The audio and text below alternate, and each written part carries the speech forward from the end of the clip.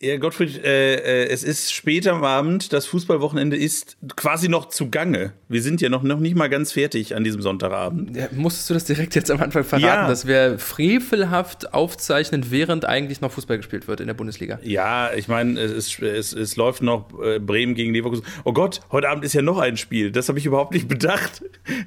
Das läuft ja noch. Das ist mein Punkt. Das Niedersachsen-Berlin-Derby.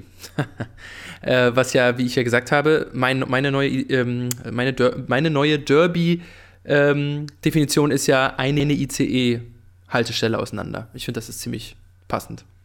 Ja. Da glaube ich nicht dran, weil dann wäre Gelsenkirchen gegen Dortmund kein Derby. Und damit würde ich sagen, herzlich willkommen zu einer neuen Folge Mittelfeldgeplänkel.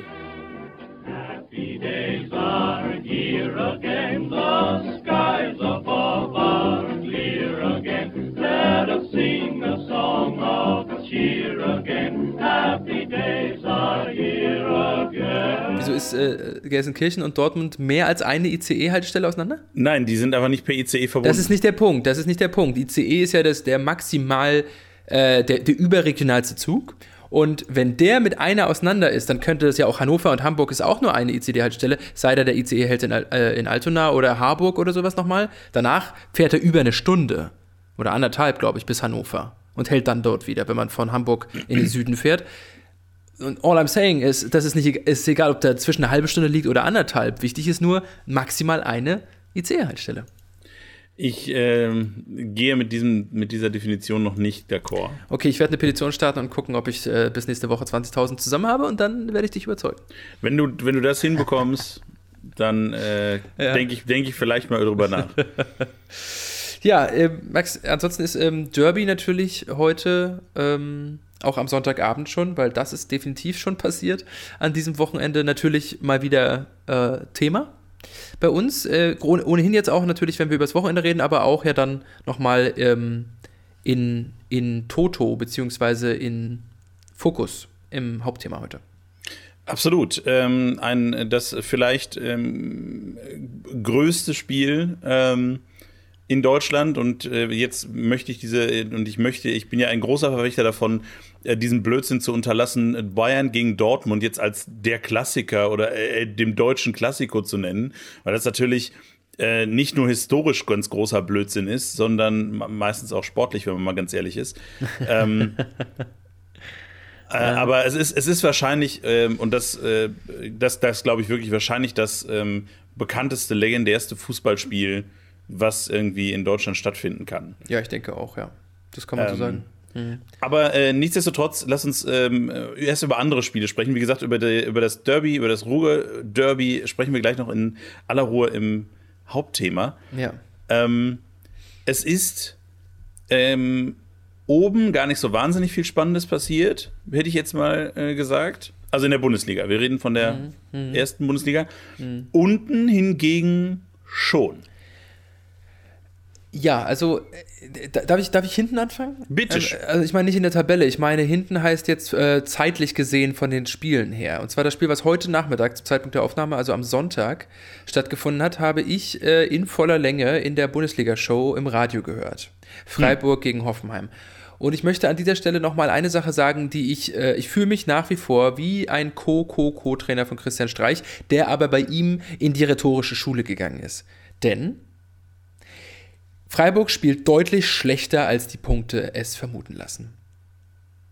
Das sage ich, weißt du, seit wann ich das Gefühl habe, dass das so ist? Eigentlich seit dem Rückrundenstart, aber mindestens mal seit diesem unsäglichen, wirklich nicht guten Pokalspiel gegen Sandhausen, wo sie dann mit Hängen und Würgen es geschafft haben, in die nächste Runde zu kommen. Wo sie gegen einen Abstiegskandidaten der zweiten Liga es nicht geschafft haben, sich klare Torchancen zu erspielen. Das Spiel am Donnerstag, kann man hier mit in die Suppe werfen, gegen Turin war natürlich ergebnistechnisch in Italien ein okayes bis gutes Spiel, nur 1:0 zu verlieren, aber nach vorne war nichts. Und da könnte man noch ja sagen, okay, da haben sich halt auf die Defensive konzentriert, um nicht gegen Juve eine Packung zu bekommen. Aber gegen den Tabellenletzten der Bundesliga muss mehr drin sein, vor allem wenn du quasi mit dem Stammpersonal spielst, was sie ja nicht hätten tun müssen nach 3 Tagen nach der Euroleague. Christian Streich hätte ja auch mehr tauschen können, hat sich offensichtlich dagegen entschieden. Das ist etwas, was ich aber immer wieder sage, deswegen sage ich fühle mich, als ob ich bei jemandem wie Streich in die Schule gehe, weil der auch immer sagt, der ist einfach ein reflektierter Trainer, der sagt, ey, Leute, momentan haben wir einfach auch echt viel Glück, wenn wir nach wie vor auf dem 5. Tabellenplatz oder jetzt wieder auf dem 4. Tabellenplatz stehen. Aber Wolfsburg spielt heute Abend ja noch, obwohl Wolfsburg kann gar nicht ranrücken, ist Quatsch, was ich sage. Sie werden also auf dem 4. nach diesem Wochenende wieder stehen. Weil sie in der 89. Minute gegen ein bis dann schon in Unterzahl spielendes Hoffenheim doch noch glücklich das Tor machen. Ja gut, aber da ist natürlich wieder die Frage, ich verstehe, was du sagen willst und es ist sicher, es ist auch absolut richtig, dass der SC Freiburg in der oberen Tabellenhälfte den zweitschlechtesten Sturm stellt. Wer ist der schlechteste Sturm in der oberen Tabellenhälfte? Ganze obere Tabellenhälfte? Ja. Ich hätte gesagt Eintracht Frankfurt. Nein, es ist Union Berlin.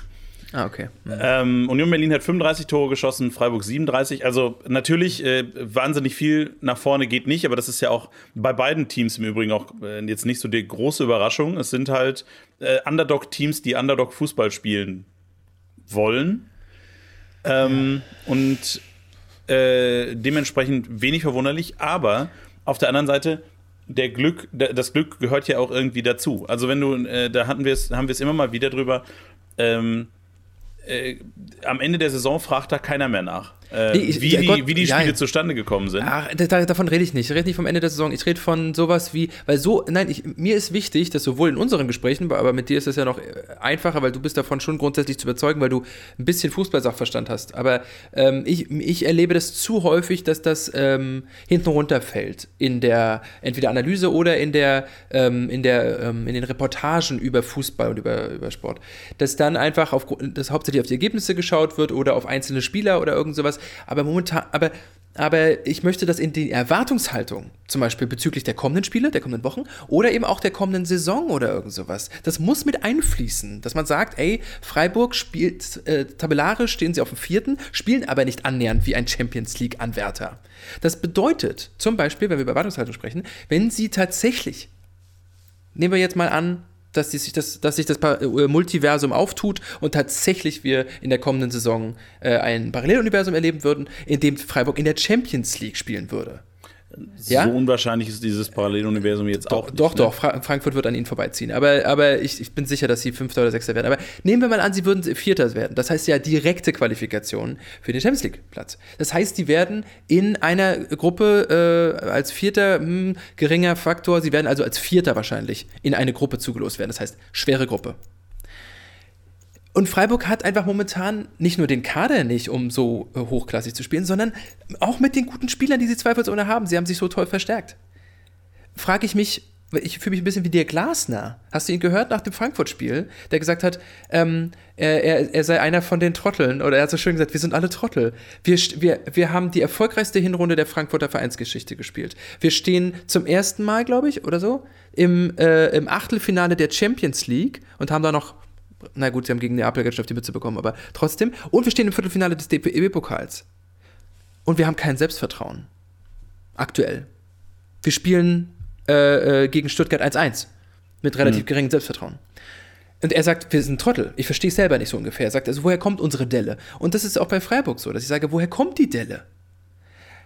Aber anders als bei Frankfurt sehe ich einfach bei Freiburg dieses, wir kommen eigentlich aus einer Underdog-Dings, das habe ich letzte Woche, glaube ich, schon gesagt, wir wollen eigentlich nicht den Ball haben, wir geben dem Gegner den Ball und hoffen, dass die dann nichts damit anfangen können und wir über Konter gefährlich werden. Wenn sie gegen Mannschaften, die schlechter sind und zunehmend mehr Mannschaften haben das längst rausgefunden, dass Freiburg nicht den Ball haben will und denen den Ball geben, dann wird's mies. Und der Typ von der ARD hat so oft gesagt, ey, das kann man sich hier nicht angucken. So, naja. Also du siehst, ich mache mir Sorgen. Das ist der Grund, warum ich bin wie ein besorgtes Elternteil, der gerade sagt, ich mache mir Sorgen, deswegen ärgere ich mich, aber eigentlich ist das kein Ärger, sondern ich mache mir Sorgen. Ja, wie gesagt, kann ich bis zu einem gewissen Punkt schon nachvollziehen. Aber die Frage, die dann für mich aufkommt, ist, was sagt das über den deutschen Fußball aus? Dass wenn solche Vereine wie Freiburg und Union Berlin so hoch in der Tabelle stehen, auch wenn wie du ja gerade sehr deutlich gemacht hast, die ja eigentlich gar keinen Fußball spielen, der so einen Tabellenplatz rechtfertigt.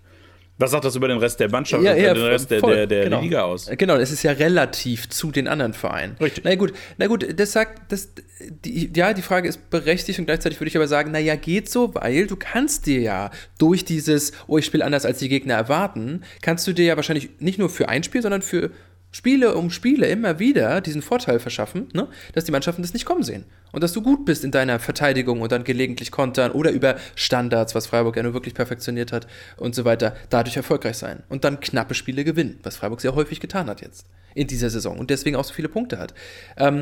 Das kannst du tun. Also das kann klappen. Mainz ist zum Beispiel auch so ein Beispiel. Viele sehen, glaube ich, die Mainzer nicht kommen mit ihrer Intensität in den Spielen. Zack. Immer wieder gewinnen sie Spiele, von denen keiner erwartet hätte, dass sie gewinnen. So. Die haben sich auch klammheimlich auf Platz 7 hochgeschoben. Ja, eben. Haben gegen Hertha 1-1 gespielt, was ich ein bisschen enttäuschend finde, muss ich sagen. Da hätte ruhig das zweite Tor noch fallen können. Also für die Mainzer, logischerweise.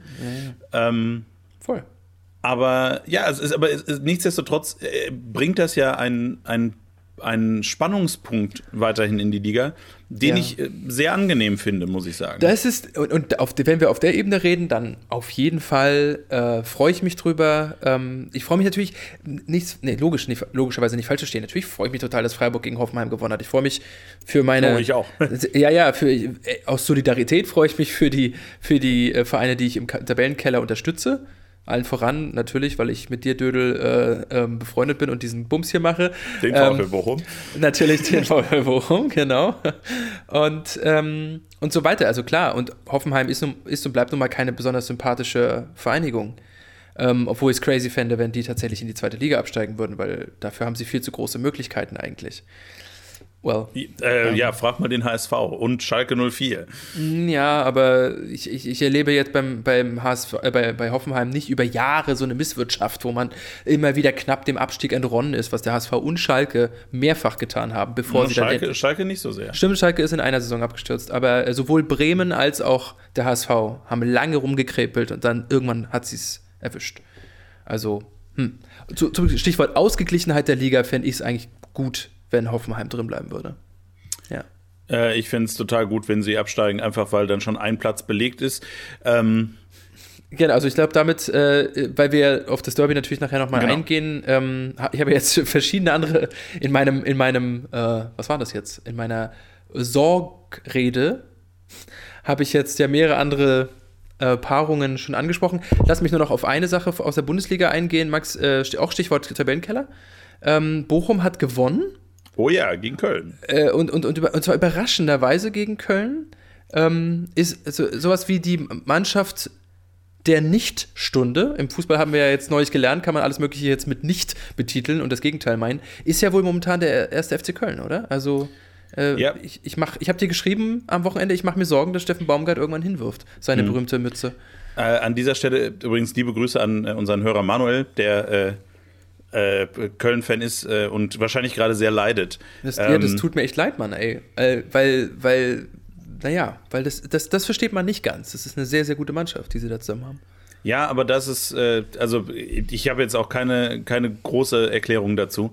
Aber ich glaube ehrlich gesagt nicht, dass Steffen Baumgart irgendwann von sich aus geht. Weil das würde ja darauf hindeuten, dass es irgendwelche größeren strukturellen Probleme in der Vereinsstruktur gibt. Und jetzt gebe ich gerne zu, dass ich mich nicht sehr, sehr tiefgehend mit dem 1. FC Köln beschäftige, aber den Eindruck habe ich nicht. Und dementsprechend ist das vielleicht einfach gerade so eine erfolglos Serie, die einfach manchmal so ein bisschen passiert. Kein Glück gehabt, schlechte Spiele gehabt. Also passiert halt manchmal. Und der 1. FC Köln, das muss man natürlich auch sagen, ist ja jetzt auch nicht auf einem Niveau, wo man davon ausgeht, dass sie um die Europa-League-Plätze mitspielen. In einem guten Jahr machen sie das. Aber im Normalfall solange sie sicher drin bleiben, glaube ich, ist das eine solide Saison für den Verein. Ja, ich denke auch, eine gute Saison. Ich denke, wir spielen in erster Linie gegen für den Klassenerhalt, um den Klassenerhalt. Doch, dafür waren die letzten 10 Jahre viel zu unbeständig, als dass beim 1. FC Köln irgendwas anderes ausgerufen werden sollte. Verzeih mir an alle Fans von 1. FC, aber trotzdem. Also, ja, aber deswegen sage ich, genau, ein solider Mittelfeldplatz ist. Dass sie jetzt Conference League gespielt haben, ist ja nun auch schon ein schwarzer Schwan gewesen. Deswegen sage ich, in guten Jahren, die haben in den letzten Jahren ein paar Mal irgendwie 2 oder 3 Mal international gespielt. In guten Jahren passiert das, aber eben im Normalfall sind sie im Wesentlichen da, wo sie jetzt stehen, nämlich auf dem 12. Platz. Und haben halt gerade so ein bisschen so eine Negativserie, aber da bin ich mir sicher, mit so einem Mentalitätsbiest wie Steffen Baumgart an der Seitenlinie kommen die da auch wieder raus. Ja, denke ich auch. Drücken wir die Daumen, genauso wie wir natürlich verschiedene Serien in der zweiten Liga haben. Das klingt so ein bisschen so, als ob wir Netflix irgendwie betreuen würden. Aber wir haben tatsächlich in der zweiten Liga verschiedene Serien, die am Wochenende gerissen sind oder beziehungsweise wo der Trend momentan wieder in eine andere Richtung geht. Und Max, ich habe dir auch schon, also letztes Wochenende war ich ziemlich deprimiert, weil alles sehr düster aussah. Dieses Wochenende bin ich auch wieder deprimiert. Also du siehst, momentan mit mir muss man momentan vorsichtig umgehen, weil in der zweiten Liga scheinen eigentlich vor dem heutigen Mittag alle gewollt haben, dass der HSV aufsteigt. Ja, nur ist das Memo nicht in Hamburg angekommen. Ja. Aber ja. Es ist der Frühling, Gottfried. Nee, der Frühling. Okay, der Punkt ist, dass, ich meine, Karlsruhe hat letzte Woche in Rostock bewiesen, dass sie momentan richtig stark sind und haben 3:0 gewonnen. Diese Woche, heute Mittag, spielen sie also in Karlsruhe gegen den HSV und führen halt mal locker 3:0 zur Halbzeit. Ne? Also, ja, ich meine, man muss natürlich auch sagen, der KSC ist die zweitbeste Mannschaft der Rückrunde, ne? Ja. Bis jetzt. Also Pauli haben auch 7 Spiele gewonnen, 7 von 7 Rückrundenspielen gewonnen. Ja. Sind da auf 1, auf 2 ist der KSC. Ja. Und die sind momentan einfach stark. Ja. Wo auch immer es herkommt. Also auch wirklich Kudos an den KSC, kann man mal so machen. Am Ende 4:2 gegen den HSV zu gewinnen. Und das ist auch der einzige Grund so wirklich, warum ich jetzt doch relativ gut damit leben kann, dass Darmstadt nicht gewonnen hat. Obwohl natürlich ausgerechnet gegen Bielefeld, was wiederum für Hansa gut gewesen wäre, wenn Bielefeld keine Punkte holt. Dass es dann derer gleich 3 sind, ist echt bitter. Dafür hat wenigstens Braunschweig in Nürnberg verloren. Also alles Ergebnisse, die Hansa gut gebrauchen kann. Dass allerdings auch Regensburg gewinnt gegen Kiel. Naja, man kann nicht alles haben. Steckst du nicht drin, es bleibt unten nach wie vor, also wie in der ersten Liga auch, ist es auch in der zweiten Liga unten wahnsinnig eng, also von 18 bis 14 sind alle Vereine nur einen Punkt auseinander. Genau, ich wollte gerade sagen, das ist sehr selten, das sieht sehr schön aus, also 25, 24, 23, 22, 21, das ist schon hübsch. Ja. Enttäuschend, dass Fürth einmal zu viel Unentschieden gespielt hat. Dann hätten die auch 26. Also ich frage mich wirklich, warum niemand aufsteigen will. Ne? Das heißt, also Heidenheim gewinnt nicht, Paderborn gewinnt nicht und so weiter. Es ist mir unerklärlich, warum die alle die Hosen voll haben oder das sich schwer tun. Also da ist die Liga, auch da wieder, spricht dafür, dass die Liga ziemlich ausgeglichen ist und so weiter. Das ist ja alles toll. Wenn man aber so wie ich ein Ziel hat in der Liga, eigentlich 2. Erstens, dass Hansa drin bleibt. Zweitens, dass der HSV nicht aufsteigt. Dann ist es nicht so leicht auszuhalten. Um es aber rund zu machen. Ich habe zu dir letzte Woche gesagt, ich habe, glaube ich, gesagt, man kann ruhig mal einen Punkt in Hannover holen. Das wäre gut. Und darüber müssten sie sich freuen. Und so ist es dann auch. Auch das Spiel konnte ich, weil ich im Auto saß, hören.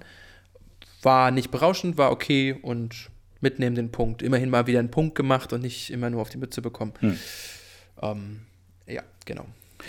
Also ich meine, Heidenheim diese Woche gegen Bären, starke Fortunen in Düsseldorf, einen Punkt geholt. Also das war schon ein sehr hochklassiges Spiel auf allen Ebenen. Aber ich meine, die haben natürlich, also die 3 da oben haben immer noch gut Abstand, punktemäßig. Also Heidenheim auf 3 hat 7 Punkte mehr als Paderborn auf 4. Dementsprechend, aber es spricht für eine gewisse Ausgeglichenheit der Liga und mit diesem Bonmot, was wir, glaube ich, jede Woche so verwenden. Genau, jetzt müssen wir eigentlich ganz kurz irgendeine Fanfare einbauen, weil Christian hat mir neulich gesagt, dass er gelegentlich unseren Podcast zum Einschlafen hört. Ich glaube, ich habe es dir auch schon mal gesagt. Unser geneigter Hörer aus Potsdam.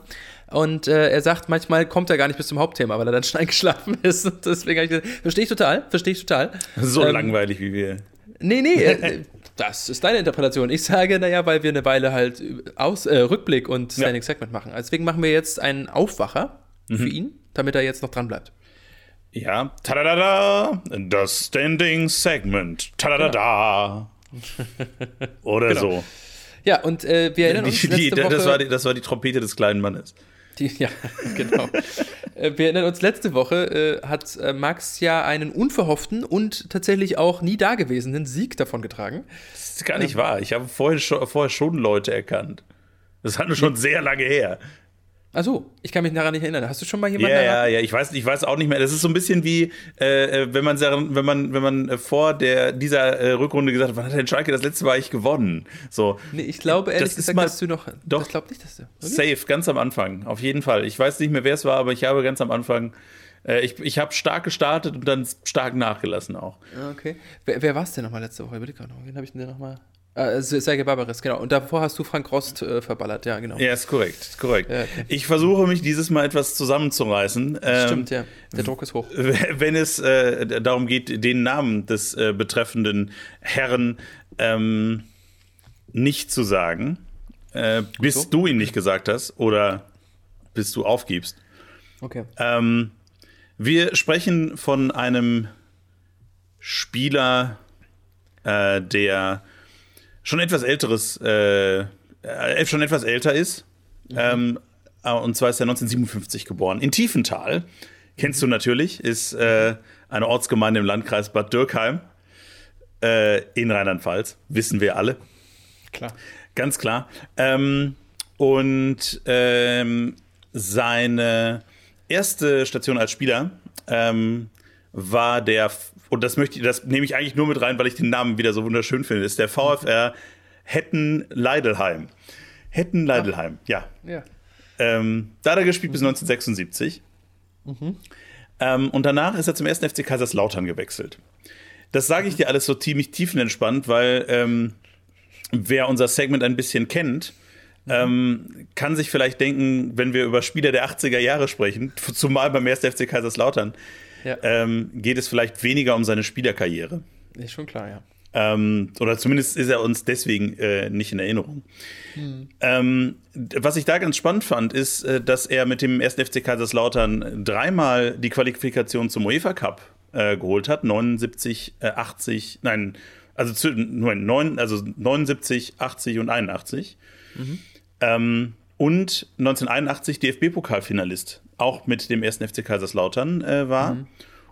Und Ende des Jahrzehnts ist er zweimal aufgestiegen mit den Stuttgarter Kickers. Insgesamt hat er 308 Bundesligaspiele gemacht, auch gar nicht mal so wenige. Und hat dabei 16 Tore gemacht. Das ist schön. So, das war seine Spielerkarriere. Er hat die dann beendet beim VfR Mannheim, der Vollständigkeit halber. Und dann ist er Trainer geworden. Wer hätte das nur gedacht? Ja. Und zwar hat er angefangen bei den Stuttgarter Kickers, wo er vorher ja auch 4 Jahre als Spieler war er auch 4 Jahre als Trainer von 1994 bis 1998.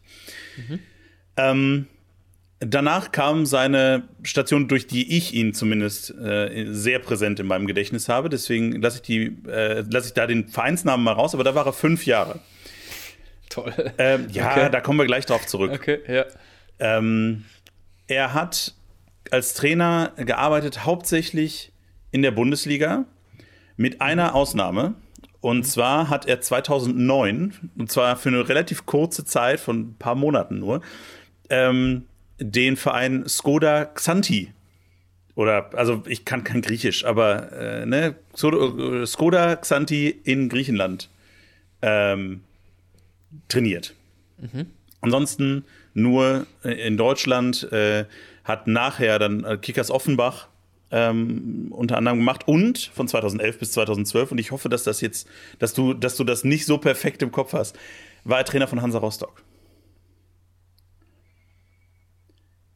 Von 2011 bis 2012. Korrekt. Das ist beruhigend, dass das jetzt nicht... Ich weiß nicht alle, ja, ich weiß auch nicht alle Hansa-Trainer auswendig. Also schon nicht auswendig, genau. Ich kenne die, aber ja, nicht alle parat. Genau. Möchtest du seine größten Erfolge als Trainer wissen? Ja. Also er ist aufgestiegen von der Region... Ich glaube, es ist Armin Fee, ne? Es ist nicht Armin Fee. Der ist auch häufiger bei Hansa gewesen als nur einmal. Er ist aufgestiegen von der Regionalliga in die zweite Bundesliga mit den Stuttgarter Kickers, und zwar 1996. Dann ist er einmal in die Bundesliga aufgestiegen und er hat sich für den UEFA Cup qualifiziert. Wie schon lustigerweise als Spieler auch, aber eben als Trainer auch. Und zwar war das im Jahr 1999. Dass er sich für den UEFA Cup qualifiziert hat als Trainer, ja. Beide jetzt Stationen, wo er am längsten war, insgesamt 5 Jahre. Und da, ich drehe da noch so ein bisschen drum herum. Du musst diesen Vereinsnamen sagen. Dann überlege ich, ob ich weiß, ob jemand, der dort trainiert hat, auch Hansa trainiert hat. Und das ist die einzige Brücke, die ich schlagen kann. So. Na gut, also es war der VfL Wolfsburg. Wolfgang Wolf. Ja. Deswegen habe ich da so drum rumgedreht, weil ich gedacht habe, also wenn ich die Worte Trainer und Wolfsburg bekomme, dann ist mein erster Guess immer Wolfgang Wolf. Ja, nein, in dem Fall lag es nicht daran, nein, sondern ich habe einfach ganz kurz überlegt, gibt es einen Trainer, von dem ich weiß, dass er beide Vereine trainiert hat? Und ich weiß, gibt es irgendeinen Trainer, der mir für Wolfsburg einfällt, von dem ich ziemlich sicher bin, dass er auch bei Hansa mal war, und das ist Wolfgang Wolf, ja. Genau, dann... Warum gibt es eigentlich Konfetti, wenn ich was errate? Wenn du was errätst, dann lasse ich hier Korken knallen, weißt du? Ja, aber das ist ja, man ist ja immer für den Underdog, weißt du? Das ist, wenn Bayern gewinnt, feiert ja auch keiner, weißt du? Das stimmt, ja. Aufgestiegen ist er übrigens mit dem 1. FC Nürnberg, den er nach seiner Zeit in Wolfsburg trainiert hat. Den 1. FC Kaiserslautern hat er auch nochmal trainiert, um das vollständig zu machen. Ja. Und er ist jetzt mittlerweile im Ruhestand, ist 65 geworden, letztes Jahr im September. Und war vorher, weißt du, was seine letzte Station war? In Deutschland? Ja, seine letzte Station als Trainer, also als Interimstrainer, aber vor allen Dingen als Sportdirektor. Nach den Kickers Offenbach? Nach Hansa Rostock. Hansa Rostock war seine letzte Station davor. 2012 hat er in Rostock aufgehört. Und dann ist er dann hat er ganz lange nichts gemacht, 7 Jahre lang. Ach so. Und dann hat er seine letzte Sportdirektorenstelle angetreten. Und zwar, die Frage ist jetzt, wo? Du müsstest dahin spucken können. Von hier aus? Ja. Aber RB? Nein. Von hier aus kann ich nirgendwo hinspucken, außer zur RB. Ich glaube, da gibt es noch ein paar mehr Vereine in Leipzig. Ach so. BSG? Nee. Chemie? Lok? Ach echt? Ist er Leipziger? Wohnt er in Leipzig oder was? Ich weiß nicht, ob er da wohnt, aber er kommt, wie ich bereits ganz zu Anfang sagte, aus Tiefenthal. Ja, in Rheinland-Pfalz. In Bad Dürkheim. Also Rheinland-Pfalz, also hat er nichts mit Sachsen zu tun. Nee, wie er da hingekommen ist, weiß ich auch nicht, aber da war er auf jeden Fall 2 Jahre Sportdirektor und zwischendurch halt auch mal Interimstrainer, aber genau. Und cool. Jetzt wünsche ich einfach einen schönen Ruhestand, würde ich sagen. Das würde ich auch sagen. Danke, Wolfgang Wolf, für die beste, ist ja gar keine Alliteration, die beste, ich weiß gar nicht, wie man das nennt, wenn der Anfang des Wortes bei mehreren aber deswegen Wörtern war ich war damals hoch enttäuscht übrigens, als Wolfgang Wolf in Wolfsburg rausgeschmissen wurde. Oder gegangen ist, ich weiß es gar nicht mehr. Aber oder nicht sofort wieder eingestellt wurde, nachdem der Nachfolgetrainer dann nicht mehr da war. Also das ist so jemand, für den müsstest du einfach eine dauerhafte Stelle in dem Verein schaffen, weißt du? Irgendein Funktionär. Oder Vereine haben doch inzwischen auch ganz häufig so international einen Botschafter. Ne? Bayern hat doch so mit Giovanni Elber und Pizarro und so weiter auch so Botschafter. Ja. Das wäre doch genial. Also Wolfsburg könnte doch einen Botschafter gebrauchen. Er ist im Übrigen, ist er gegangen. Er hat seinen Vertrag aufgelöst und sein Nachfolger wurde Jürgen Röber. Ach, genau der, ja. Den können wir dann auch sofort mal aus diesem Segment rausnehmen, aber das ist auch so ein Name. Ach, da geht einem das Herz auf. Ja. Schön, Max, ich danke dir für einen weiteren Punkt und wie schön, dass du uns an Wolfgang Wolf erinnerst und damit würde ich sagen, gehen wir mal tief in Westen.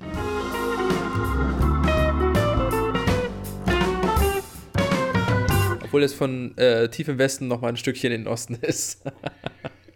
Je nachdem, in welche Richtung man geht. Ne? Bochum liegt genau zwischen Gelsenkirchen und Dortmund. Ach so, siehst du? Wusste ich nicht. Ich dachte jetzt, Bochum wäre westlich von beidem aus. Nein. Okay. Bochum liegt lustigerweise im Ruhrgebiet sogar vergleichsweise östlich, aber das ist Dortmund ist doch aber so der östlichste. Der östlichste Punkt, genau. Ja, und Oberhausen ist der westlichste Punkt. Ah ja, okay.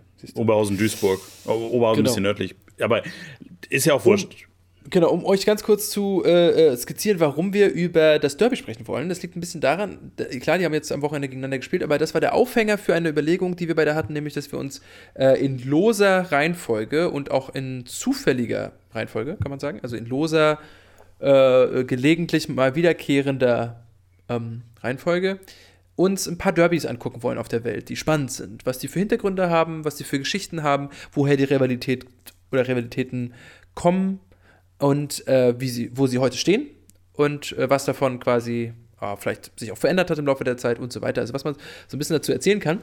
Und klar, da ist jetzt der Aufhänger, der Startschuss für diese lose Reihe, das Revierderby aus naheliegenden Gründen. Das liegt natürlich einerseits daran, dass wir beide einen Bezug, du mehr zu dem einen als ich jetzt zu dem anderen, aber trotzdem einen Bezug zu den beiden Vereinen haben. Das heißt, anders als wenn wir jetzt gegen Odense BK gegen den FC Kopenhagen oder Brøndby gegen den FC Kopenhagen sprechen würden, sind wir hier emotional investiert. Absolut. Und vor allen Dingen, weil dieses Spiel ja auch durchaus irgendwas Legendäres hat. Ich habe vorhin schon ganz am Eingang haben wir schon darüber gesprochen, dass es wahrscheinlich das bekannteste Fußballspiel in der Bundesliga ist. Ja. Also nicht über Europa hinaus, denke ich, aber. Nein, aber irgendwie schon so, was Prestige-Duelle angeht, ist das sicherlich ganz weit vorne. Hängt natürlich auch damit zusammen, dass Dortmund und Schalke der zweit- und drittgrößte Verein Deutschlands und ich glaube auch unter den Top 10 der europäischen Vereine, wenn nicht sogar der weltweiten Vereine ist, Mitgliederstärksten. Ach so, meinst du? Ziemlich sicher. Also auch in Deutschland auf jeden Fall. Bayern 1, Dortmund 2, Schalke 3. Ja. Und dann, glaube ich, kommt lustigerweise der Alpenverein. Aber, also Mitgliederstärkste Sportvereine. Ach so. Genau, also ein großes Duell. Das aber interessant und das fand ich ganz spannend. Die Sportschau hat gerade auch eine YouTube-Playlist, die die Geschichte des Ruhrderbys nochmal aufdröselt, so sehr oberflächlich zugegebenermaßen, aber nichtsdestotrotz ist es super spannend, weil dieses Derby noch gar nicht so wahnsinnig lange ein krasses Derby ist. Und diese Rivalität vor allen Dingen hat. Genau, also die Derby ist es ja dann schon immer, aber die Rivalität ist noch nicht annähernd, ist auf jeden Fall noch nicht seit Beginn, seit die Mannschaften gegeneinander spielen, noch überhaupt nicht so eine große Sache. So. Und das, genau, das wollen wir heute ein bisschen beleuchten, Max. Kannst du uns mal grob einordnen, wo die angefangen haben, gegeneinander zu spielen und vor allem, wer da eigentlich damals die Nase vorn hatte? Genau, also das ist glaube ich, die ganz relevante Frage. Denn in der Frühzeit des Fußballs, also sagen wir des deutschen Fußballs, sagen wir vor dem Zweiten Weltkrieg, um das ein bisschen auseinanderzudröseln, war der FC Schalke 04 einer der großen, wenn nicht sogar zeitweise einfach das erfolgreichste Team in den 30er Jahren war. Schalke, der Schalker Kreisel war das Maß aller Dinge, was Vereinsfußball in Deutschland angeht. Damals ja noch Westfalia Schalke, nicht wahr? Nein, Westfalia Schalke vorher. Das war da schon der FC Schalke. Okay. Die haben, glaube ich, zu Anfang noch in Rot und Gelb gespielt, während die Gründerfarben von Borussia Dortmund was waren? Schwarz-Weiß? Nein, natürlich blau-weiß. Das, ja, genau.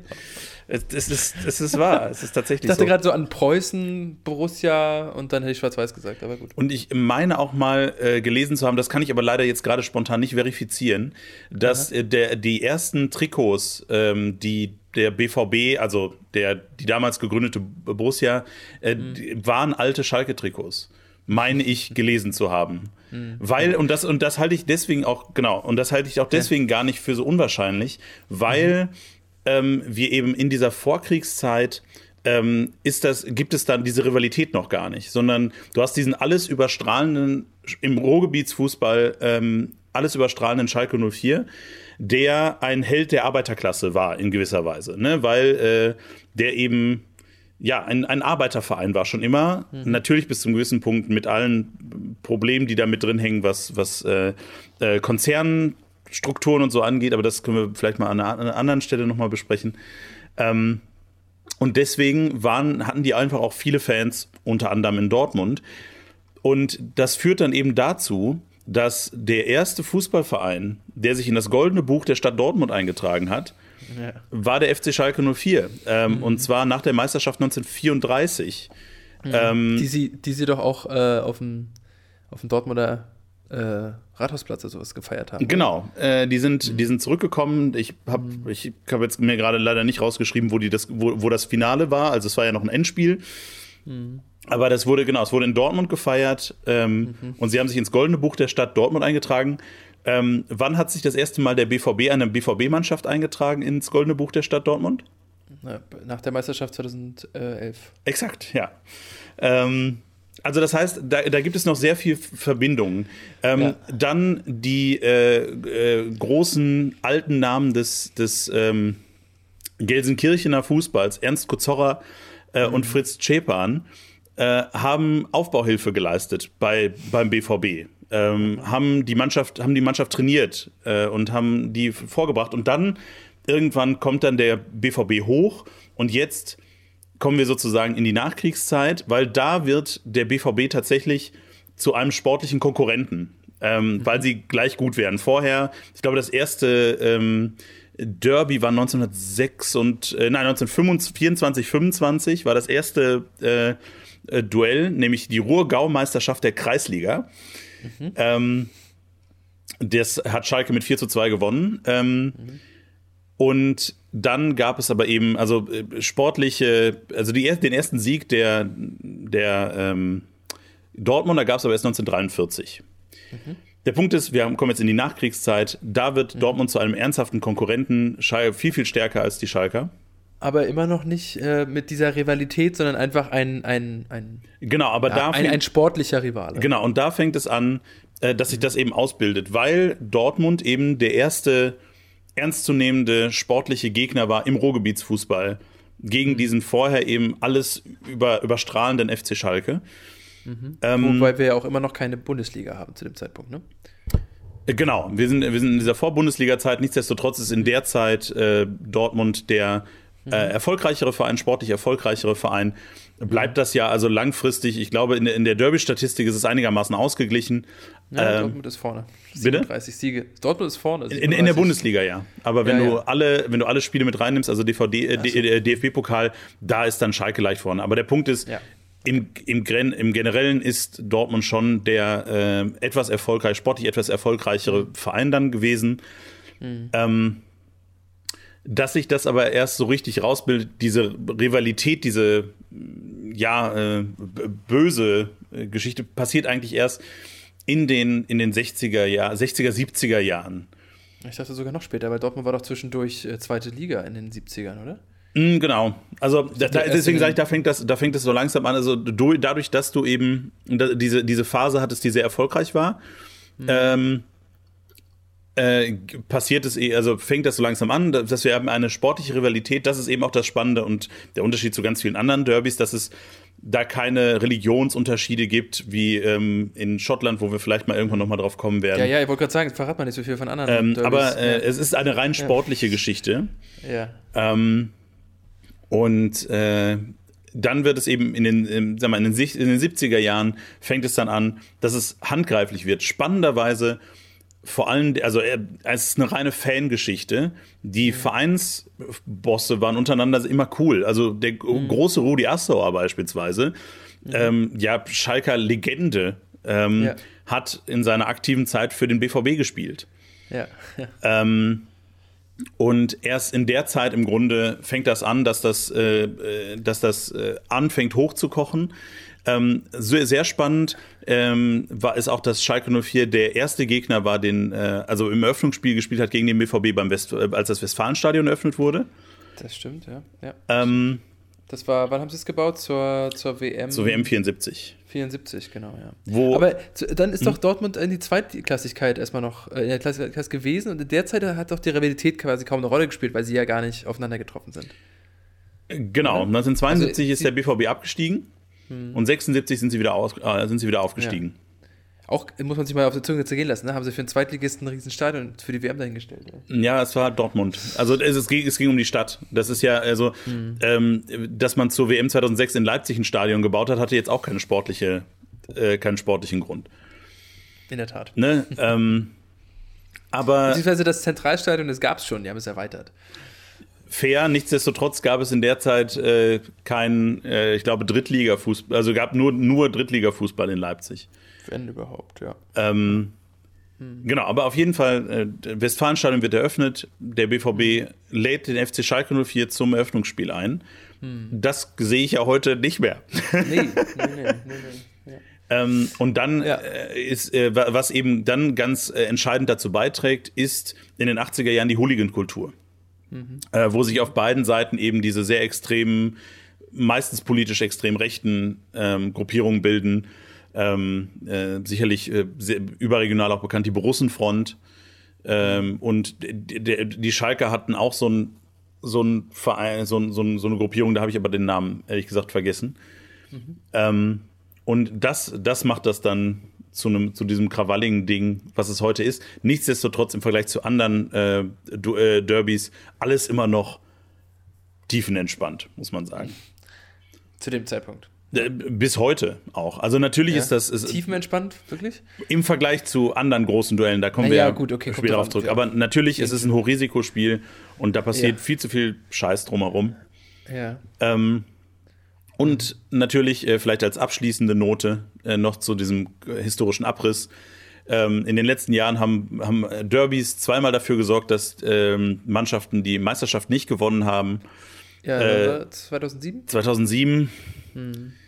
Am 33. Spieltag hat der BVB 2:0 gewonnen und damit Schalke die Meisterschaft versaut. Der VfB Stuttgart ist damals Meister geworden. Die Älteren erinnern sich, es gab früher noch andere Wahnsinn, Meister. unter Armin Fee, der heute ja auch schon mal genannt wurde.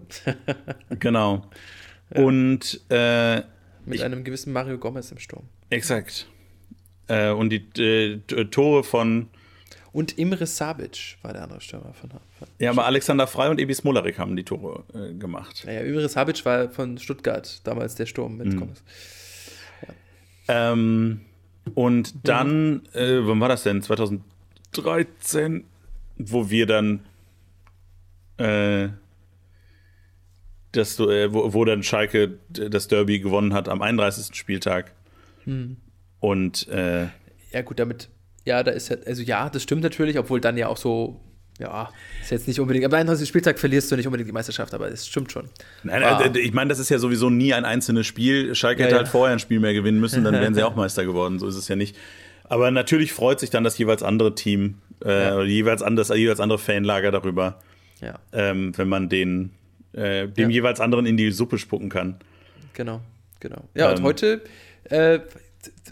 um den historischen Abriss in der Gegenwart rund zu machen, gut, in den letzten Jahren, das muss man jetzt niemandem erzählen, der das hier hört, haben sich natürlich die sportlichen Rivalitäten weit auseinanderentwickelt, kann man sagen, was zumindest die Güteklasse der Vereine angeht oder eben die sportliche Klasse. Und auch das ist ja etwas, was interessant ist, ne, an diesen Auf- und Abs der Aufeinandertreffen. Also die haben aufeinander getroffen, als der FC Schalke das Maß aller Dinge war, dann waren sie ungefähr gleich auf, dann war Dortmund ein bisschen besser in den 60ern, dann ist Dortmund in die Zweitklassigkeit abgestiegen, war also Schalke wieder deutlich besser, auch wenn sie dann nicht mehr das Maß des deutschen Fußballs waren in den 70er Jahren, das waren dann Gladbach und später Köln und dann irgendwann auch die Bayern. Aber jetzt liegen wieder Welten dazwischen. Zwischendurch lag wieder eine Liga letztes Jahr dazwischen und jetzt trifft der Abstiegskandidat den Champions League-Aspiranten und immer wieder auch irgendwie Meisterschaftskandidaten. Also, Max, die abschließende Frage muss ja schließlich sein. Wie geht die Rivalität zwischen diesen beiden Vereinen weiter? Und warum glaubst du, braucht es diese Art von Folklore in diese Art von Derbys in Deutschland? Naja, es zeigt ja schlussendlich einfach, dass Fußball ein emotionales Ding ist. Man guckt ja Fußball nicht rational, wie man alles, was mit Kultur zu tun hat, sich nicht rational anguckt, sondern man ist da im besten Fall mit einer gewissen Emotion einfach dabei. Und diese Derbys und gerade wenn das solche gewachsenen Rivalitäten sind, wie das in diesem Fall jetzt zwischen Gelsenkirchen und Dortmund ist, die ja auch in die Stadtidentität mit eingeflossen sind. Also ich glaube, auch wenn du als Dortmunder wenig mit Fußball zu tun hast, hast du trotzdem eine Aversion gegen jeden und alles, was aus Gelsenkirchen kommt. Aber ich glaube, dass das deswegen, also natürlich, das wird weitergehen und ich glaube, dass das so weitergehen wird auch wie in den letzten 30, 40 Jahren, dass der eine Verein oben steht und der andere halt mal gerade eine schwächere Phase hat. Die werden sich da immer einnorden sozusagen. Warum ist es wichtig, dass es diese Derbys gibt? Eben, weil es genau diese... Oder dass diese Rivalität so beibehalten wird. Weil du sagtest ja, was ja so spannend jetzt, also hast du ja gesagt, also so spannend an dieser Derby-Geschichte ist ja eben, dass es unterschiedliche Phasen gab und dass es nicht aus der Taufe gehoben wurde als Rivalität so starke oder fast schon dieser Hass, der zwischendurch dort auch aufkam oder immer wieder aufkommt. Das ist das eine. Und dass das keine wirklichen ökonomischen oder religiösen oder ähnliche Gründe hatte. Im Wesentlichen sind die beiden Vereine auf sehr, sehr ähnlichem Boden gewachsen, im wahrsten Sinne des Wortes. Ja, also das finde ich daran so interessant. Also das ist wirklich eine rein, möchte man einfach so sagen, lokale Zusammenkunft ist. Man ist halt nebeneinander. Zwei Vereine, die einfach nah beieinander sind. Und ja, deswegen auch in Konkurrenz. Und mehr gemeinsam als unterschiedliche haben. Also mehr Gemeinsamkeiten als die Unterschiede haben. Absolut. Aber da ist es dann tatsächlich einfach die lokale Rivalität. Wir sind die Könige im Pott. So. Und ich finde das, grundsätzlich mag ich das ja ganz gerne, wenn es nicht, also was ich halt bescheuert finde, ist diese Tod- und Hassgeschichten und wir finden das alles voll scheiße und wir prügeln uns völlig dumm. Aber was ich halt sehr amüsant finde, und ich habe da vielleicht auch schon mal von erzählt, in meiner Schulzeit bis heute habe ich liebe Freunde, die glühende Dortmund-Anhänger sind und ums Derby rum ist es immer so, dass dann Nachrichten ausgetauscht werden, so nach dem Motto, haha, heute machen wir euch kaputt, und die anderen sagen, nein, wir machen euch kaputt, und nachher ist es dann so, haha, wir haben euch gewinnen lassen, haha, also eine freundschaftliche Rivalität, wo man natürlich irgendwie, sich gegenseitig aufzieht, wenn was nicht funktioniert, oder ich erinnere immer wieder gerne an dieses legendäre 4:4 in der Saison 17/18, was ja nicht umsonst, also ich spreche immer davon, das Spiel, das wir 4:4 gewonnen haben. Ich glaube nicht nur du, sondern die Welt in Blau-Weiß sagt das. Genau. Natürlich zieht man sich damit dann gegenseitig auf, aber am Ende des Tages ist es auch einfach nur ein Fußballspiel. Nein, bloß nicht diesen Satz. Nein, das lasse ich nicht gelten. Am Ende des Tages ist es gut, wenn man sportliche Rivalitäten und freundschaftliche Rivalitäten hat. Ich glaube, dass das einfach wichtig ist. Weil dadurch lernt man im Leben mit Antagonismen umzugehen, die aber trotzdem auf einer man kann damit umgehen. Es ist umgänglich, sozusagen. Ich glaube, das ist relativ wichtig. Ja. Schön. Absolut. Und wenn wir noch einmal auf den aktuellen, also wollen wir noch 2 Sätze verlieren zu der Wichtigkeit des jetzt gerade passierten Duells sehr, sehr gerne, denn bis jetzt, nach fast einer Stunde, glaube ich, haben wir noch nicht gesagt, wie das Wochenende ausgegangen ist, falls irgendjemand unter einem Stein dieses Wochenende verbracht hat oder am Boden eines Teichs. Der oder die muss ja jetzt aufgeklärt werden. Schalke 04 hat das erste Mal seit dem 27. April 2019 wieder Tore gegen den BVB in einem Pflichtspiel geschossen. Ja, also wer sich für solche Statistiken interessiert, hat auf jeden Fall dieses Wochenende unter einem Stein oder am Boden eines Teichs verbracht. Nein, also das Spiel ist 2:2 ausgegangen, was zum einen heißt, dass beide Teams ihre siegreich oder ihre Serie ohne Niederlage, so ist richtig, weiterführen in Bundesligaspielen.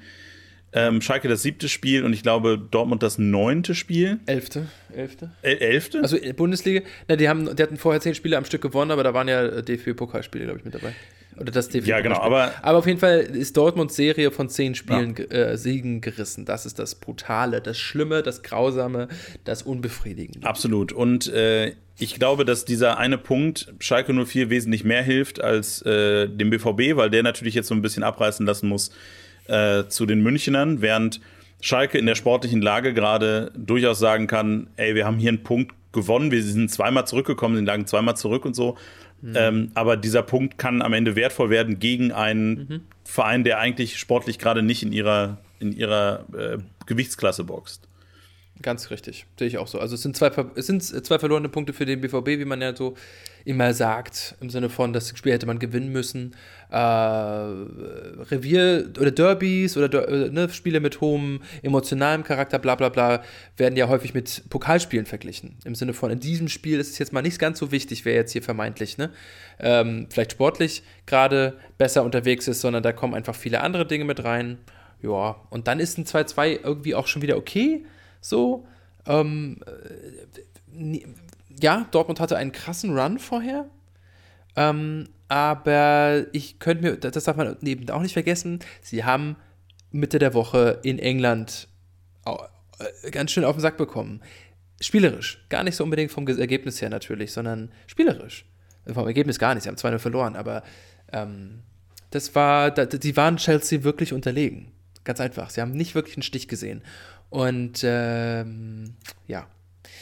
erstens weniger Pause gehabt, das muss man einfach so sagen, weil viele Spieler ja auch gespielt haben unter der Woche, die jetzt auch am Wochenende gespielt haben für Dortmund. Aber das soll keine Entschuldigung oder Ausrede sein, sondern nur, ich glaube, da hingen die Köpfe noch ein bisschen, weißt du? Und dann 3 Tage später, ja, ich weiß, wichtiges Spiel gegen Schalke, aber trotzdem 3 Tage später wieder, um 3 Punkte in der Liga zu spielen, so sollte Motivation genug sein, aber es sind auch nur Menschen. So. Und dass momentan sie im Sturm das nicht immer leicht haben, weil Sebastian Haller eben nach seiner langen Verletzungspause oder eben, besser gesagt, nach seiner Krebserkrankung noch gar nicht wieder oder überhaupt noch gar nicht so wirklich in diesem System angekommen sein kann, ist nachvollziehbar, hilft ihnen aber ja trotzdem nicht wirklich momentan im Sturm. So muss man es sagen. Also mit allem Verständnis für ihn, gar kein Problem. Aber das bedeutet, dass sie momentan eben keine Tormaschine vorne drin stehen haben. So. Und das ist ja im Grunde das Problem, was der BVB hat, seit Erling Haaland gegangen ist. Ja, was ja jetzt noch nicht so lange her ist. Aber, ja, genau, es war halt vor dieser Saison. Ja. Nee, was? Ja, stimmt. Gott, siehst du, kommt mir schon wieder. Bist du sicher? Ist Haaland nicht schon 1,5 Jahre in Manchester? Nee, stimmt. Nein, vor dieser Saison. Erst ein halbes Jahr. Ja. Ja, klar. Na gut, Moukoko hat das noch ganz gut aufgefangen in der Hinrunde. Der ist halt momentan verletzt.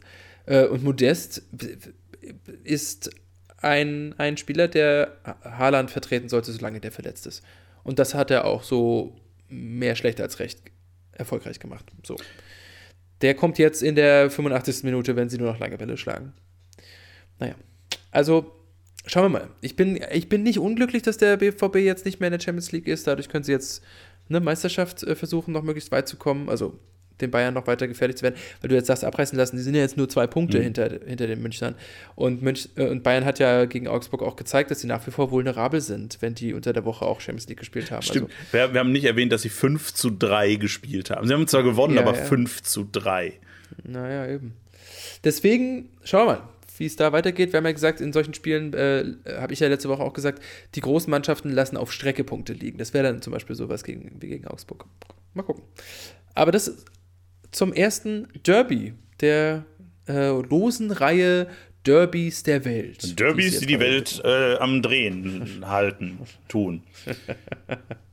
Und damit gucken wir mal, was das kommende Wochenende bereithält.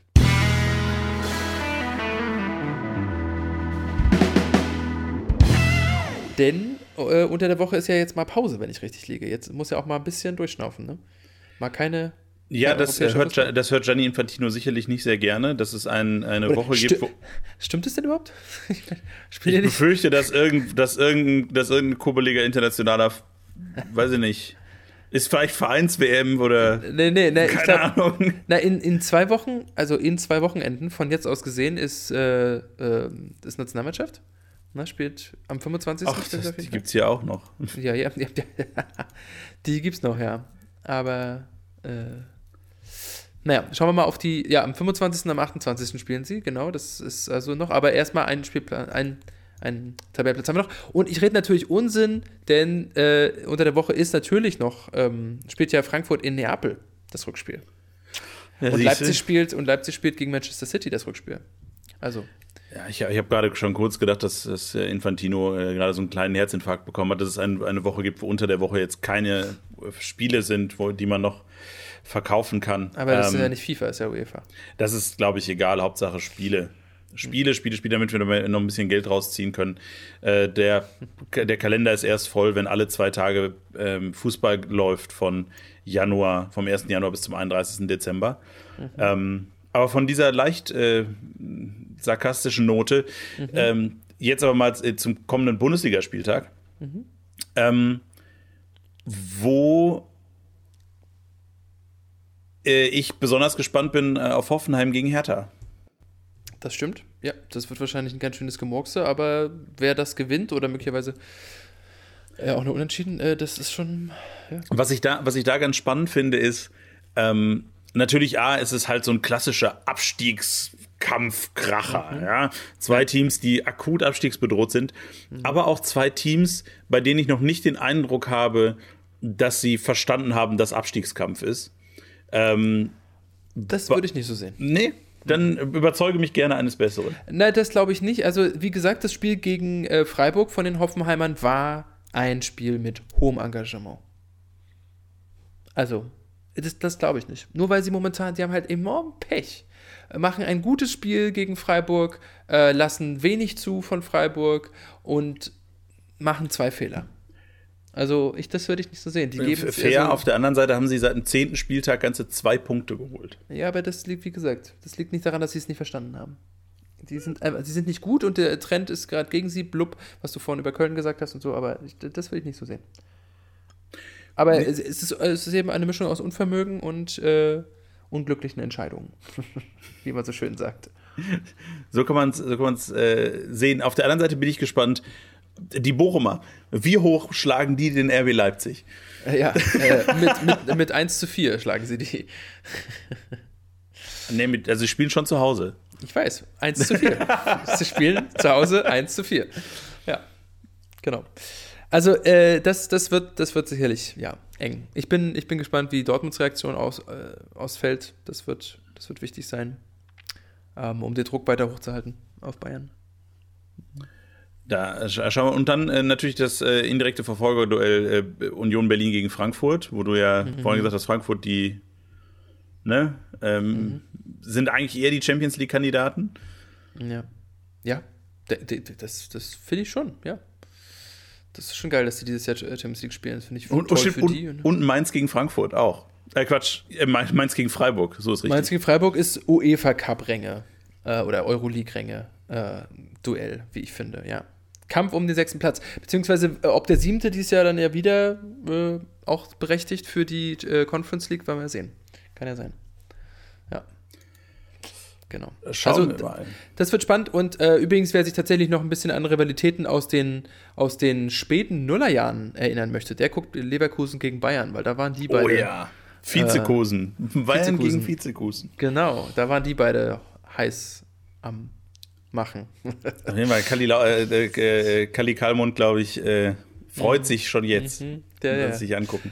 Reibt sich die Hände. Und in der 2. Liga, übrigens, bevor wir den SC Freiburg verlassen jetzt, wollte ich nachträglich gratulieren, denn Jochen Seyer und Oliver Leckie haben ihre Verträge verlängert. Also sowohl der Sportdirektor als auch der Vorstandsvorsitzende, beziehungsweise, er ist offiziell, glaube ich, doch, er ist Vorstandsvorsitzender, ja. Haben ihre Verträge verlängert. Das ist ein sehr, sehr gutes, also wie immer spricht das für die Kontinuität dieses Vereins und ja, es ist einfach nur schön. Ich bin glücklich. Ich würde aber sagen, wir bleiben auch in der 2. Liga kurz noch in Baden, denn der KSC spielt gegen Heidenheim. Also die Mannschaft der Stunde gegen Heidenheim. Man kann es leider nicht anders sagen. Mir fällt auch kein anderes gutes Synonym ein. Nee, die Mannschaft der Stunde gegen Heidenheim finde ich ziemlich gut. Ja, passt doch. Ja, das ist sicherlich für Heidenheim, immerhin spielen sie ja in Heidenheim, das ist, finde für Heidenheim momentan richtig enge Kiste, aber die müssen unbedingt wieder anfangen oder müssen weiter gewinnen, müssen weiter Punkte holen und gewinnen. Ansonsten werden sie auf den HSV keinen Druck ausüben können, logischerweise. Das stimmt. Ja. Dafür ist natürlich nach unten, wie haben wir vorhin schon gesagt, der Druck überschaubar. Paderborn spielt natürlich gegen Regensburg am Wochenende. Aber es sind halt trotzdem 7 Punkte Unterschied. Ne? Ja. Der HSV lädt derweil zum Nordderby. In der Tat. Sie fahren quasi aus der Stadt raus über die lange Wiese, die große Wiese hinter Hamburg bis zur dänischen Grenze. Und zwischendurch halten sie bei den Störchen. Ja.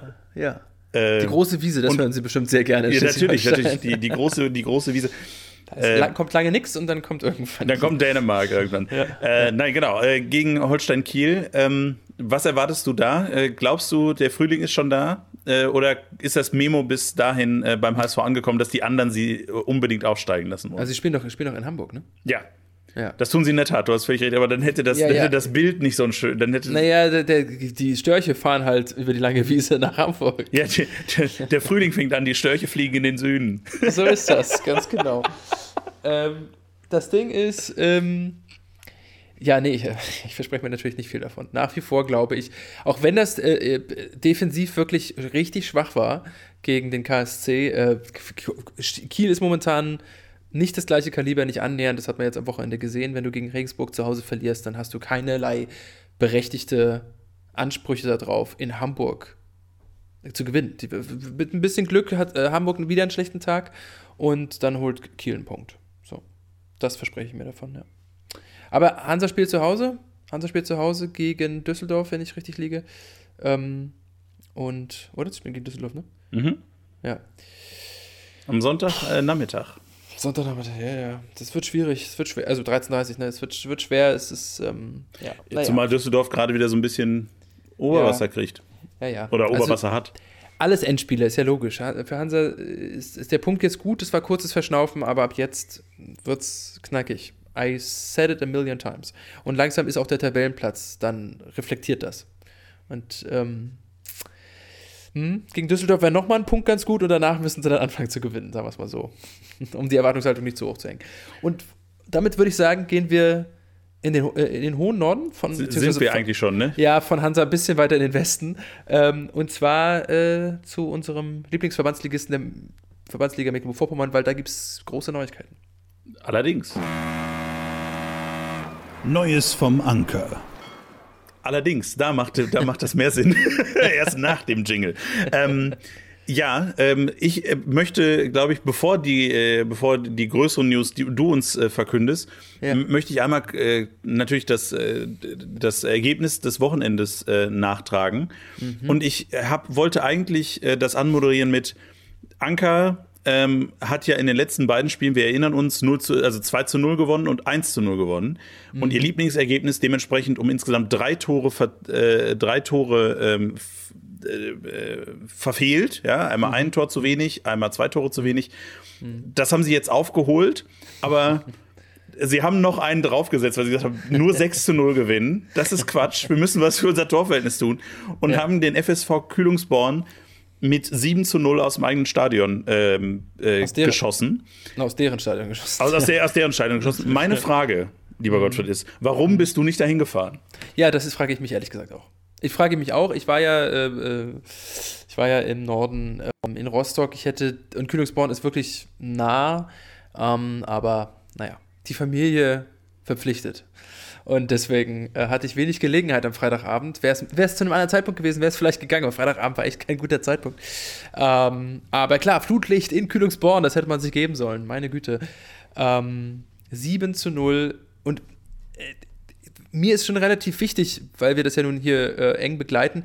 Wir haben immer gesagt, ich meine, Brandenburg hat noch nicht gespielt, deswegen, die haben ein Spiel weniger momentan. Also die 7 Punkte Unterschied zum Tabellenzweiten vom FC Anker sind nicht unbedingt repräsentativ für die Tatsache, dass der FC Anker über allen anderen steht in dieser Liga.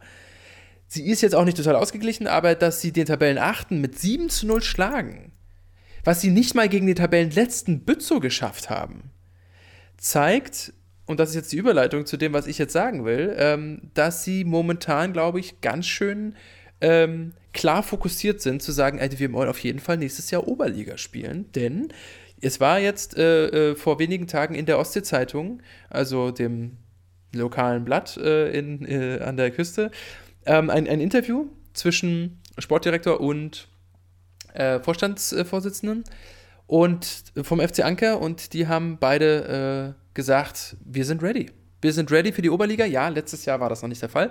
Da haben die finanziellen Rahmenbedingungen nicht gestimmt. Dieses Jahr sind wir soweit. Wir sind nicht nur soweit, sondern also die Finanzen stimmen. Wir glauben, dass wir das stemmen können, was die Mannschaft angeht. Ganz wichtig, weil ist ja immer noch Amateurfußball, auch die Oberliga. Fast alle Spieler, auch die gerade neu dazugekommen sind, haben Verbandsliga- und Oberliga-Verträge. Also es muss noch nicht mal angepasst werden oder sowas. Sie sprechen mit allen, die beruflich möglicherweise das nicht so leicht miteinander verbinden können. Da möchte ich übrigens auch mal mit denen eine eigene Folge zu machen, gerade auch in der Regionalliga, wie da die Unterschiede weit auseinanderklaffen innerhalb derselben Liga, was Voraussetzungen für den Spielbetrieb angeht von Vereinen. Mhm. Also sie haben sich so aufgestellt, dass sie sagen, wir sind ready. Und das hatten sie gesagt, kurz nachdem sie gegen Ueckermünde, war das Interview, glaube ich, ist das Interview geführt worden, nachdem sie gegen Ueckermünde gespielt haben, wo sie ja 2-0 gewonnen haben. Und wo sie gesagt haben, ey, Ueckermünde ist eigentlich einer der Hauptrivalen gewesen. Deswegen haben sie sich so geärgert, dass das zum Beginn der Rückrunde gelegt wurde, dieses Spiel. Weil sie gesagt haben, da haben die Spieleansetzer nicht besonders viel Fingerspitzengefühl bewiesen. Weil so ein Spiel müsste man ans Ende der Saison setzen, weil es war klar, dass Ueckermünde einer der Hauptrivalen sein würde in dieser Liga, was sie jetzt witzigerweise gar nicht so doll sind. Vierter, ja, aber trotzdem. Der FC Neubrandenburg ist und bleibt der Hauptrivale. Wir haben ja auch letztes Jahr, nochmal um das kurz wieder ins Gedächtnis zu bringen, Neubrandenburg hat ja auch letzte Saison erst kurz vor Schluss den Aufstiegsplatz an Dynamo Schwerin abgegeben. Ganz genau. Und auf die würden sie ja natürlich dann, so die denn in der Oberliga bleiben, treffen in der kommenden Saison. Oberliga, aber wichtig, ist ja Nordost, also dann fährt man auch schon mal wieder bis nach Berlin und so weiter. Also Tennis Borussia, glaube ich, spielt in der Oberliga und so weiter, also TB Berlin. Da bist du dann schon wieder länger unterwegs. Ist nicht mehr ganz so dieses Regionale, was die Verbandsliga hat, wo die weitesten Fahrten eben nach Schönberg oder Neubrandenburg sind. Aber wäre natürlich toll. Und das bringt uns, Max, natürlich zum Spiel der Spiele am kommenden Samstag. Achso, ich dachte, da käme jetzt noch was. Nee, ja, zum Spiel der Spiele am kommenden Samstag. Da kommt jetzt das von dir. Übrigens sieht es, ganz kurz noch, sieht für Dynamo Schwerin gerade gar nicht so schlecht aus. Die stehen auf Platz 10 der Oberliga und haben auf den ersten Abstiegsplatz, was ja der 14. ist, durch die Verteilung in die Verbandsligen, haben sie 7 Punkte Vorsprung. Also das geht ganz gut. Aber genau, das nächste Spiel ist das einzig wahre.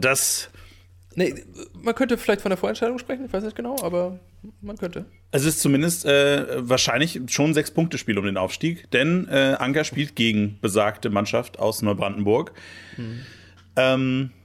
Und das wird spannend. Da müssen wir nächste Woche dann intensiv drüber sprechen. Das denke ich auch. Also das wird happig. Ich kann gerade nicht ganz genau verifizieren, warum die Neubrandenburger jetzt am Wochenende nicht gespielt haben. Möglicherweise wurde es wegen schlechtem Wetter oder sowas abgesagt. Das kann gut sein. Warum die also ein Spiel weniger haben? Genau, bei dem Wetter, das zumindest hier war, ich weiß nicht, wie es bei dir ist, aber das war schon ein Wetter, wo ich sage, da müsste ich per se auch nicht ran. Es ist abgesagt worden tatsächlich. Ja. Gegen den Greifswalder FC. 2, genau, ja. Warum, kann ich gerade auch nicht sagen. Aber genau, nächste Woche steht das Topspiel an. Dankenswerterweise für den Anker ist es ein Heimspiel im Kurt-Bürger-Stadion. Und da drauf die Woche, ich möchte es nur noch mal erwähnen, weil ich den Namen ja immer noch sehr liebe, steht der Lübser Pilz Cup wieder an. Und das ist tatsächlich wichtig. Auch das kam übrigens in dem besagten Interview in der OZ vor, wo sie gesagt haben, sie spielen gegen den Greifswalder FC. Gegen die erste Mannschaft in diesem Fall? Ganz genau, wichtig in dem Zusammenhang, weil sie spielen damit natürlich gegen einen Regionalligisten. Und die haben ja gerade Roland Kroos, ich weiß nicht, ob du das auch überregional verfolgt hast, der Trainer, der Vater von den beiden Großbrüdern, ist ja langjähriger Trainer jetzt auch vom Greifswalder FC gewesen. Der ist jetzt schon aus gesundheitlichen Gründen zurückgetreten. Da hat also jetzt gerade der Trainerwechsel, den sie im Sommer ohnehin vorhatten, planmäßig sozusagen, ist jetzt vorgezogen worden. Also die berühmte Wundertüte, ne? Man weiß jetzt nicht ganz genau, wie der Greifswalder FC auftreten wird, aber da muss man ganz ehrlich sagen, das sind 2 Ligen Unterschied. Da ist natürlich Greifswald ganz klar Favorit. Der FC Anker ist schon mein Alemannia Aachen, was den DFB-Pokal. Eine Referenz, die nur sehr wenige Leute, aber das ist okay. Aber auf jeden Fall ist es ja Pokal. Ja. Im Pokal kann alles passieren. Also wenn ihr am 25. März, in dem Fall nicht abends, sondern um 14 Uhr, tatsächlich oder um Wismar sein solltet, dann gebt euch das. Da geht's um was. Da werden bestimmt auch mehr als 100 Leute kommen. Und damit würde ich sagen, Gottfried, es war mir wie immer eine Freude. Das war eine neue Folge Mittelfeldgeplänkel. Sie ist jetzt quasi schon die alte. Oder so. Und sehr smart. Ja. An alle Leute, die eingeschlafen sind, hallo, wach werden. Gute Nacht. Nein, gute Nacht. Lass die Leute doch schlafen, meine Güte. Nein, so geht das nicht. Ich möchte, dass mir zugehört wird. Genau, also genau, willst du noch mal sagen, was die Leute machen sollen? Ja, genau, deswegen wollte ich die Leute gerade wecken. Ne? Jetzt, wo ihr alle wieder wach seid, hallo, schönen guten Tag.